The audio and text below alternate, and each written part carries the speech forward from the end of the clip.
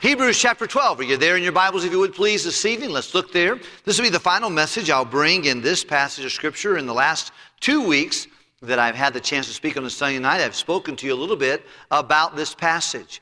Of course, the book of Hebrews, and if you'll allow me to just to review just for a second, if you don't allow me to, I'm going to probably do it anyway, but I just want to share it with you. But the book of Hebrews, the main theme of this entire book, is one of the 66 books of the Bible, is that Jesus is better. He's better than the angels, better than Abraham, better than the Old Testament, better than Moses. He's a better high priest. He's a better covenant. He's better. That is the theme.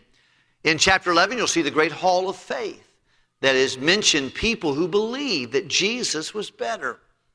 And then in chapter 12, the writer says, now, all the people who believe that Jesus was better, from Abel down to the last guy that tortured or went through a difficult time or got delivered from the lions or whatever happened, when they die, they now are standing at the finish line of eternity. Or they're getting into the Colosseum. And they're watching you and they're watching me run our race. He says, now it's your race. It's your time. It's your opportunity to serve the Lord. It's your opportunity to run. Now, you're in a race, and the author, under the inspiration of the Holy Spirit of God, says, now, a couple things you got to remember while you're running your race. First of all, you're not against anyone. You're against your potential. God made you very uniquely with a DNA, with a heart, with strengths, with weaknesses, with a background, and you're different than everybody else. One of the problems of oftentimes Christianity is we compare ourselves among ourselves, which is not a wise thing to do. Now, to be very careful that you're not trying to compare yourself to someone else. And don't compare other people to someone else in a way. I think it's very dangerous. It's unwise. Because you're running a race that's very unique to you with different strengths and weaknesses. But he says, look, if you run this race, remember something first. Number one, free yourself from anything that's going to slow you down. If you're going to run for the Lord, you're going to live your life, he says, if you're going to run, lay aside every weight and sin which slows you down or besets you. Nothing slows us down living the Christian life quite like sin does. And there are other things that are not necessarily sin, but they slow us down from doing what God wants us to do. He said, now free yourself of anything like that. Number two, remember the fan base. Remember, as you run your race, you're not just running yourself. You're being watched by people in heaven who have finished their race, it seems to be, and people on the earth. Your neighbors, your co-workers, they're all watching you. They're watching you run your race. They're watching you when you go through the valleys of your cross-country race. They're watching you when you go to the mountaintops. Whenever things are good, when the ground is level, or whenever it's hilly and difficult and twisty and turning, God knows, and people are watching you. He said, number one, free yourself of things that will slow you down. Remember the fan base. Number three, remember the focus. Looking unto Jesus. He's your focus. And he's at the finish line. He authored our race. He's done with his race. He's sat down at the Father's right hand, but he said, I want you to keep him in focus. If you look anywhere else beyond Jesus, you're going to be disappointed. Jesus is our focus, and that's one of the things I love about the Apostle Paul. He said that I might know him. He knew Gamaliel, but he didn't care so much about Gamaliel. He wanted to know Jesus. He wasn't looking for fame. He was looking for Jesus. He wasn't looking for commendation it didn't even matter too much the criticism that people gave him. He was being criticized in 1 Corinthians chapter 4, and he tells them, if you're going to evaluate me if I'm a servant, am I a soul winner? And then he says, remember, moreover, it's required in stewards that a man be found. If you're going to evaluate me, don't evaluate me of my success or failures or my results, but am I faithful? That's what's important.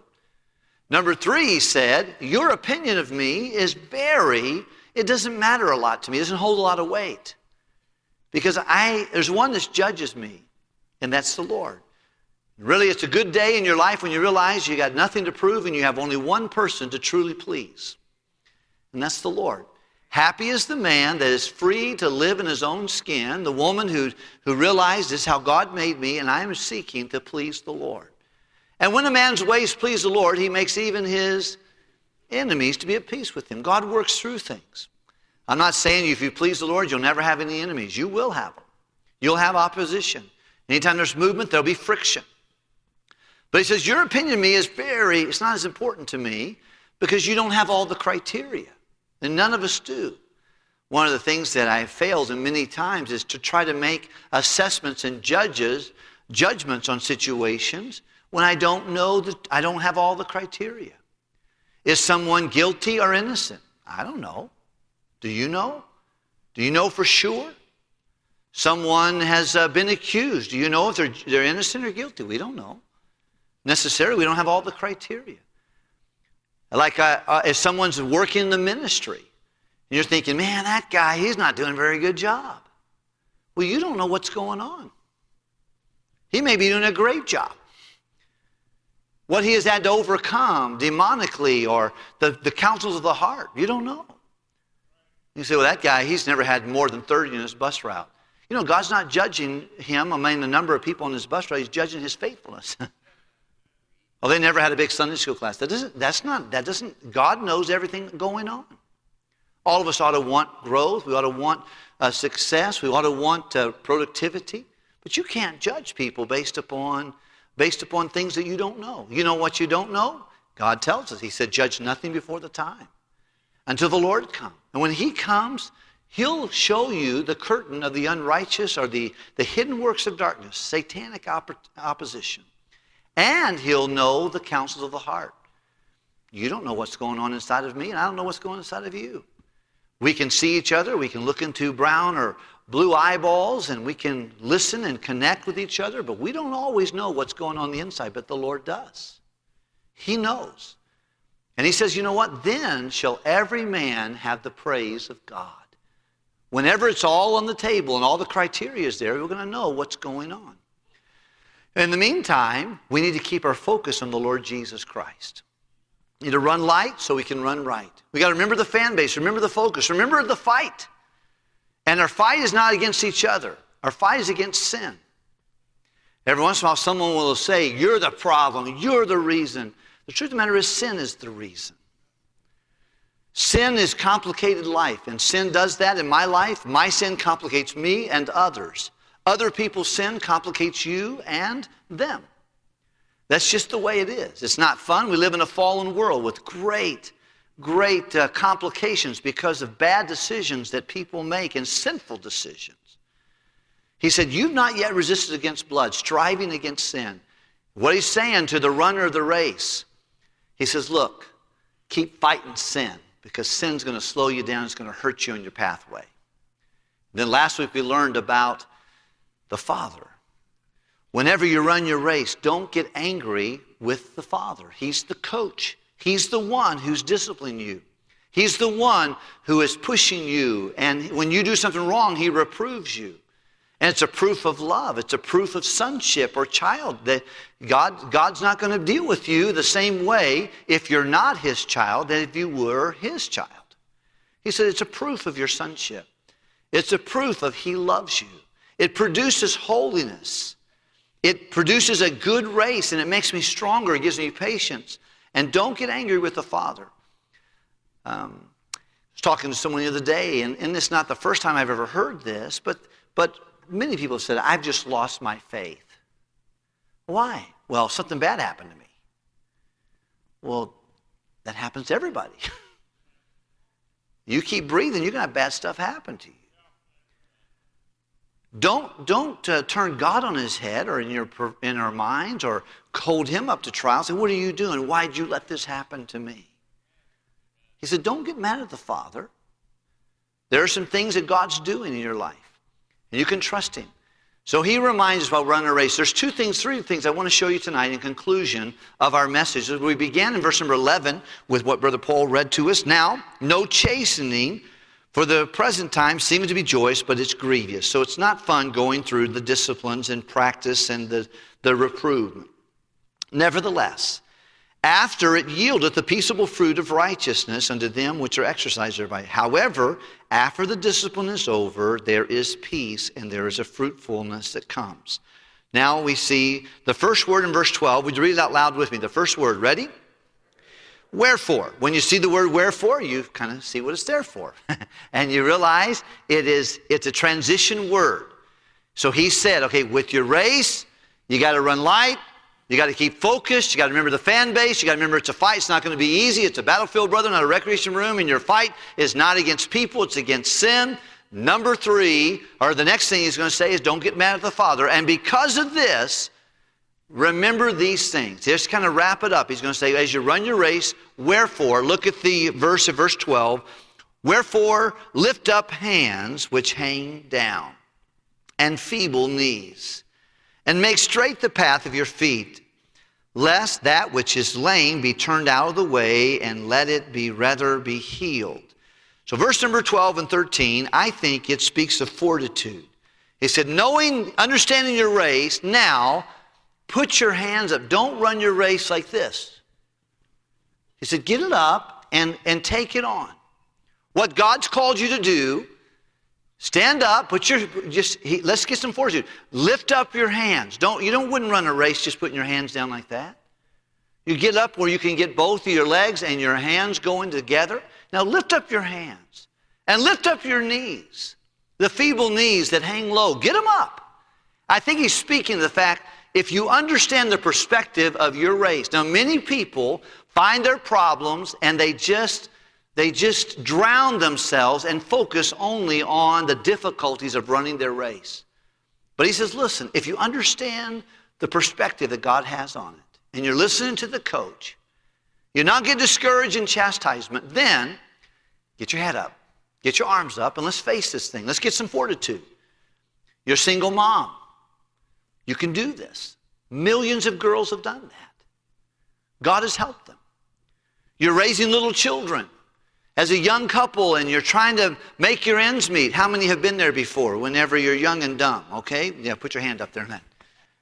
Yeah, boy, those are rough times. But you know what? God's going to help you through it. Face it. You lost a loved one. You're going through a difficult time. You're facing rejection. You're not the only one who's ever done that. I'm not trying to be unkind. I'm just telling you, it's part of your race. And God has offered you a race, and God's going to help you in this situation. But he's saying, now, listen, John, get some fortitude. Quit crying, quit complaining because you got your bottom busted, because it didn't go well for you and you faced some chastisement and some harshness. Hey, come on. Get your arms up. Get your legs up. And focus on your race and make sure your feet are landing one after the other and not one off over here and one over here. He said, if you got something you got a tweaked ankle or something, tape it up and keep going. Don't let it fall out of the way. And I think it speaks of fortitude. And once again, this all comes from the Lord. If you have strength to run your race, it'll all be from the Lord. But I do think you can see this over and over and again in the Scripture. God encourages his people to be steadfast, unmovable, always, and abounding in what? Work. Peter says, give all diligence. Keep on working at this. I see missionaries, and I pray for them that are on deputation, because it's discouraging sometimes to make hundreds of phone calls and trying to line up this thing to this thing. Well, come on. Get your hands up. Let's go. You can do this. Many missionaries have done this. You're raising teenagers. God bless you. But you know what? You can do it. God can help you. You are a teenager in 2021. That's tough. I see our beautiful kids over here, and I thank God for each of them. But boy, I'm telling you what, it's not easy. You can be pure. It's going to be a fight. Your fight isn't against, it's not against your youth pastor, it's not against your mom and your dad, it's against sin. But you can do it. You can live pure. You don't have to be a pervert. You don't have to be someone that's got his head in the gutter. You can be able to be clean and pure and right. Girls, you can go to the wedding altar pure, without regret. You can do that. Whatever God's put in your race, you can do what God wants you to do. He gives you the strength to do that. And I think the author says, look, as you consider all these things in your race. Yeah, run in light. Remember the fan base. Remember the focus. Keep your eyes on Jesus. It's a fight. The Father is working, and those are things that are going to produce holiness and stamina to keep on going. Because of that, lift up your hands, run hard, exercise some fortitude on your part, and God's going to help you. He's going to meet you there. I'm glad that the grace of God doesn't just save us, it sets up a classroom in our heart. And it teaches to live godly and soberly and righteously in this world. But God's not going to live without your cooperation in you. You're going to have to work. And I think it's not something you have to take on that. But there's a guy who said, work like it all depends on you, pray like it all depends on God. That's not too bad theology. But if you're saying, well, I just want God to work out everything, well, you're going to have to work too. Jesus said, I work and my Father works. What was he saying? We're working together. He did say, come unto me, all you labor, and take my yoke upon you.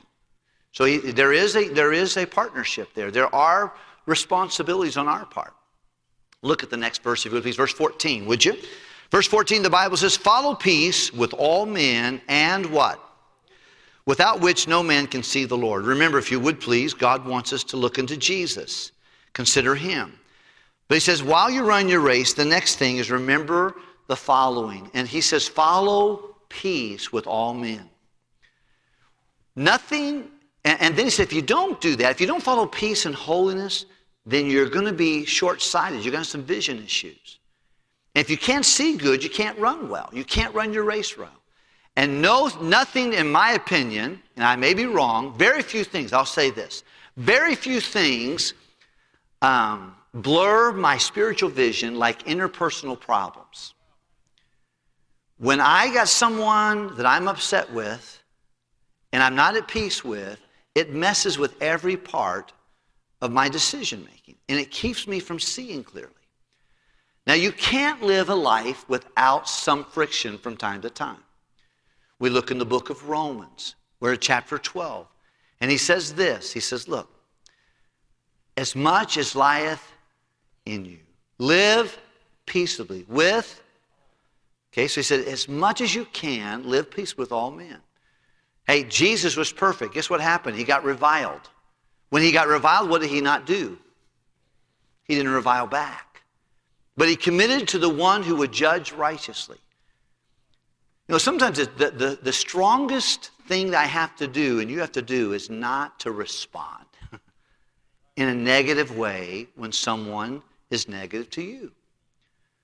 But here's what happens if I'm running my race and I get upset with the guy next to me and I start pushing and shoving him and arguing with him. By virtue of that argument, I am losing time. And I won't be seeing the Lord down at the end of the finish line. I'll be arguing with Brother Quotso. I'm looking at him and I can't see and I'm going to get out of my lane. He says, look, as you run your race, stay in your lane. Quit arguing with the guy next to you. And once again, only a perfect person doesn't offend in his words, and none of us are there. We're going to have some problems. But he said, boys, keep in your lane. Follow peace with all men and holiness. Now that's a challenge. I think if God only said follow peace and without which you can see God, I think we maybe feel like good. But you know that next part is holiness. And some of us wouldn't know holiness if it slapped us upside the face. Realizing I belong to God, I think holiness is a basic thought of that, but it's not the only that embodies that. But it means to live the way God would want me to live. Because nothing quite lets you have good vision like purity. Purity is powerful. If you ever counsel someone who is in immorality, they're not a bad person, be it man or a female, but here's what they are. They're confused. They will really be bipolar in their emotions. This has been my experience. Maybe there are exceptions. But one thing they can't do, they can't make good decisions because they don't have the vision to make it. This is why I plead with you. If you're struggling with immoral things, you're going to struggle with making good decisions. You'll struggle with communicating with God and with others. People that struggle with communication, oftentimes it's a challenge that we're not right with the Lord. We've got to work on that. But he says, look, while you run your race, stay in your lane. Follow peace and holiness. That's the way you can keep your focus going. And let's look at the last thought real quickly, verse number 15. The Bible says, looking diligently, lest any man fail the grace of God. Lest any root of bitterness springing up trouble you, and thereby many be defiled. Before we go to that, would you mind just taking, I have a verse, a cross-reference I think we'd like to all see, and that is Philippians chapter 2. Would you turn there, Philippians chapter 2? On the previous verse, this is just I think I'll use it maybe this week in the Grace to Grow program, but chapter 2 and verse number 14. I want you to look at that real quickly. This is a good verse to underline, to apply to our life. It's not an easy one, but I think it's important. Verse 14, would you mind reading it out loud with me? You ready? Do all things. Okay, what do you think murmuring means? Complaining is a word I heard. Disputings, what is that? Arguing. He says, best you can, don't. Do all things without the complaining, without the disputing. There's some of us that strife is our life. If we can't get something going, we're going to start something. If something does not go, we're going to make it happen. And I don't care if you're at the family reunion or at work or the nursery or the bus route. You're just going to stir it up. And he says, God says, do all things without complaining, murmuring. Do all things without bringing up stupid questions and just disputing. And by the way, you're going to find what you're looking for. You want to find negative things, you're going to find it. You want to find things that are pure and right, you're going to find that too. God's going to give you discernment. But he says, do all things without murmuring and disputing. Look at verse 15, if you would please, of chapter 2 of Philippians. And read that with me, would you please? That they may be the blameless and harmless without.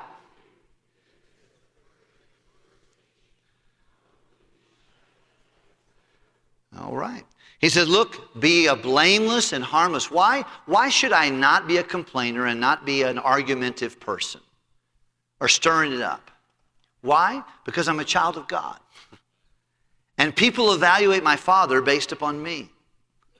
What I'm doing, they automatically look to say, who's your daddy? Had someone call the church recently. And it's sad because they had a complaint about one of our members. They were unkind, they were rude. Then afterwards, all that stuff, and disappointed them, and then they gave them a Friend Day flyer. How about that? You know, look, friends, if you're going to be a bad testimony, he said you're going to represent the Lord in a wrong way. But you need to be a good testimony. Don't complain. Don't stir it up. I don't care. Well, no one even knows me over here at this place. Doesn't matter if they know you or not. They find out who you're from. It's going to be a bad blot on the name of the Lord Jesus. So when people look at me, they ought to have a good opinion of Jesus, not a bad opinion of Jesus. When they have interaction with you and me, they ought to have a good opinion. Why? Because we're children of God. And we shine as lights in this world. It goes right along with what Jesus said in Matthew chapter 5, verse 16. Let your light so, where? Before men. They may see your good works and glorify your Father which is in heaven. Other things in the workplace or in different homes, and young ladies in the home and people in their employees. One of the things that God says, we need to work hard at our workplace, be a good testimony. And in home, be a good example. Why? The reason is because when God visits them, they won't use me as an excuse why they won't accept the Lord. No doubt there are some people that when they hear the gospel, they might think about me. And they say, yeah, I think John's a Christian. Nah. Or they might say, you know what, I need to embrace that. The Bible says if we are a good testimony, when someone gets the gospel, they will adorn it. What does that mean? They'll put it on. They'll say, I think I'll try that. I saw that work with so-and-so. I think I'm going to try that. When God visits them, they won't think about me in a negative way or you in a negative way. They'll think about us in a positive way. And boy, that's a challenge to us. But he said, follow peace with all men and holiness, because that's how you keep a clear vision. Now verse 15. Thank you for your patience with that. Hebrews chapter 12 and verse 15. And let's finish this evening. Thank you for your attentiveness. Are we okay?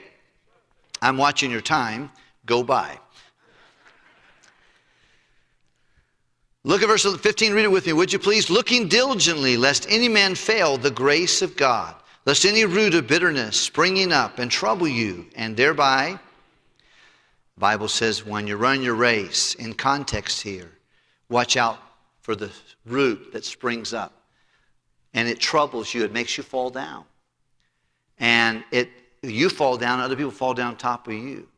And they're troubled. You're troubled and they're defiled. They're really hurt. And the Bible gives us the idea there, look diligently, be careful, be cautious about this. While you're running your race, keep your eye on Jesus, but keep your eyes occasionally on the pathway. And don't let that root of bitterness spring up inside of you. Here's why I feel like all of us have it. All of us have a root that can easily be sprung up. It's usually when something is taken from me that I had, or something not given to me that I want, or I've been treated unjustly. Who in the Bible do you think had a good excuse to be bitter? Who comes to your mind? Joseph comes to my mind. Anybody else? Job. There was no book of Job when Job was going through Job. Like he didn't understand what was going on. He could have gotten very bitter, and maybe he even did. But he said, while you're running your race, John, while you're running your race, whatever your name is, look out for a bitter root that springs up. And sometimes I think a root is oftentimes hidden. You don't see it initially. It's hard for us to see the root and the bitterness inside of us.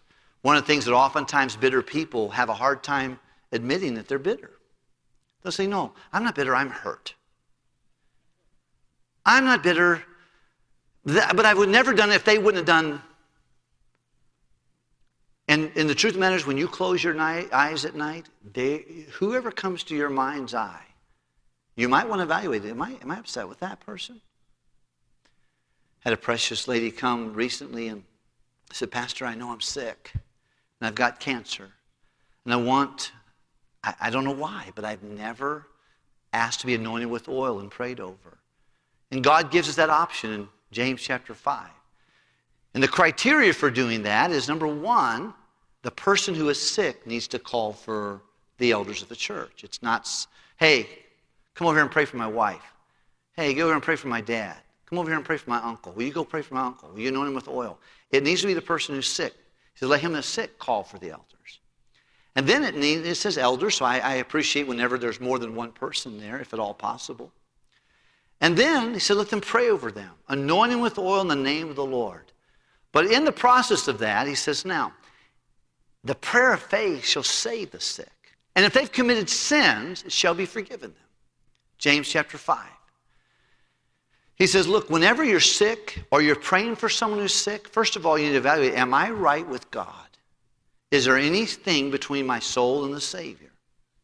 I need to evaluate that. Am I right with the Lord if I'm going to pray over a sick person? Or if a sick person is coming, have you evaluated your right relationship with the Lord? Number two, he says, confess your faults one to another. Confess a fault. A fault is a break in an earthly relationship. There's someone on the planet that you've got to break with. You're upset with them. They may have hurt you justifiably, or you may have hurt them. But there's a break. It doesn't mean you have to fix everything, but here's kind of interesting what God says here. He says, look, if you got a problem with someone and you're praying for the sick, or you are sick wanting to be healed, number one, make sure you're right with God. If there's sin, confess it, forsake it. But if you've got a problem with somebody else, there's a break in a fault, and you like the San Andreas fault, it's a break in the earth. You got a break with someone else? He said, confess that. Admit, yeah, I don't like that girl. I don't appreciate that man. He still owes me money. I know what he said for me, what they said to me about on Facebook. I know the criticism they gave me. If that comes to your mind, confess it. And then the Bible says, pray for that person, that ye can be healed. The effectual fervent prayer of so much of effectual prayer is based on being right with God and with others when I pray. The Bible says, you want to give yourself an offering to God, and then you think while you're giving your offering to the Lord and you're giving a sacrifice or you're coming to know, and then the Lord brings to your mind someone that has ought against you, you have ought against them, what are you supposed to do? He said, well, leave it there and go fix it. Confess it, forsake it, and then come back and offer your gift. Well, many of us, if we're not careful, we want to sweep it under the rug. We want to justify about why it's okay for me to bear a grudge. What happened to you happened to me. Well, I tell you what, you'd be madder than I am. You're not careful, we get to justifying our reasons why. He says, follow peace. And he said, but watch out for this root of bitterness. If any man fail the grace of God. Do you know what we need when we have interpersonal problems and hurts against us? We need God's grace. We need the help of God at that moment. You know how you get the help of God? Through humility. God giveth grace to the... Boy, you hold to your guns and I hold to my guns. Well, this is how I think and this is how I feel and this is what I want to happen here. I'm just telling you, you're going to get exactly what you can happen. But if we'll humble ourselves and say, God, I'm going to accept your thinking, your feelings, your desires for the situation, then God can exchange that humility for his grace. Don't fail the grace of God. Some of us, we've got deep wounds and cuts on our emotions. And we're okay until someone comes along and they scrape them. We thought we were good. I know I forgave that person, I don't want to look at them, how they scratch their head gets on my nerves, but I have forgiven them. But then all of a sudden comes someone to do that, and there's the neosporin of God's grace on the table, but we don't touch it. We won't allow that to put on there and get some healing started. And we try to go on running our race effectively with the root of bitterness that continually troubles us. And we just keep falling and falling and falling, and other people start falling on top of us. And we're troubled and they're defiled. If you have children, don't give them a bitter dad and mom.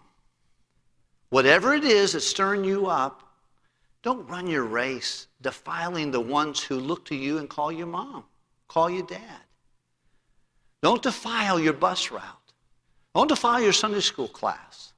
Don't try to run your race thinking it's okay for me to hold that grudge. It's not okay. We need the grace of God to deal with us. And I wish to tell you that you can be 54, 53, 73, and you won't have any more problem with this. But the Bible says, looking how? Diligently. Lest any man fail. It's a temptation at every stage of your life. Because you can get hurt at any stage of your life. And watch out for that. And don't fail the grace of God. And when that root of bitterness comes up, it's awful hidden, and it's also sometimes caustic and poisonous. Because a bitter root will produce a bitter fruit. And we may not see it for a while. Sometimes, I think it takes a long time sometimes for bitterness to surface in our lives. But it will surface. And it will surface in attitudes and actions and decisions that need to be dealt with, and even associations. And then the next two verses there, if you look at verse 16, he says, lest there be any fornicator, strong term. And a profane person as Esau, who for the morsel of meat sold his birthright. For ye know how that afterwards, when he would have inherited a blessing, he was rejected. For he found no place of repentance. He couldn't bring himself. So much water had gone under the bridge, so much hurt and immorality and challenges there, that he sought it with tears. He was broken over what happened to him, but he couldn't figure out how to get it turned around. I want us to go to one more passage of Scripture, and we'll conclude with this. Deuteronomy chapter 24. Would you turn there, please? Deuteronomy 24. Would everybody's Bible turn there, if you would? I want you to see it. I feel like it's one that might be good for all of us to underline. Deuteronomy 24. This is an Old Testament reference to this same thought here.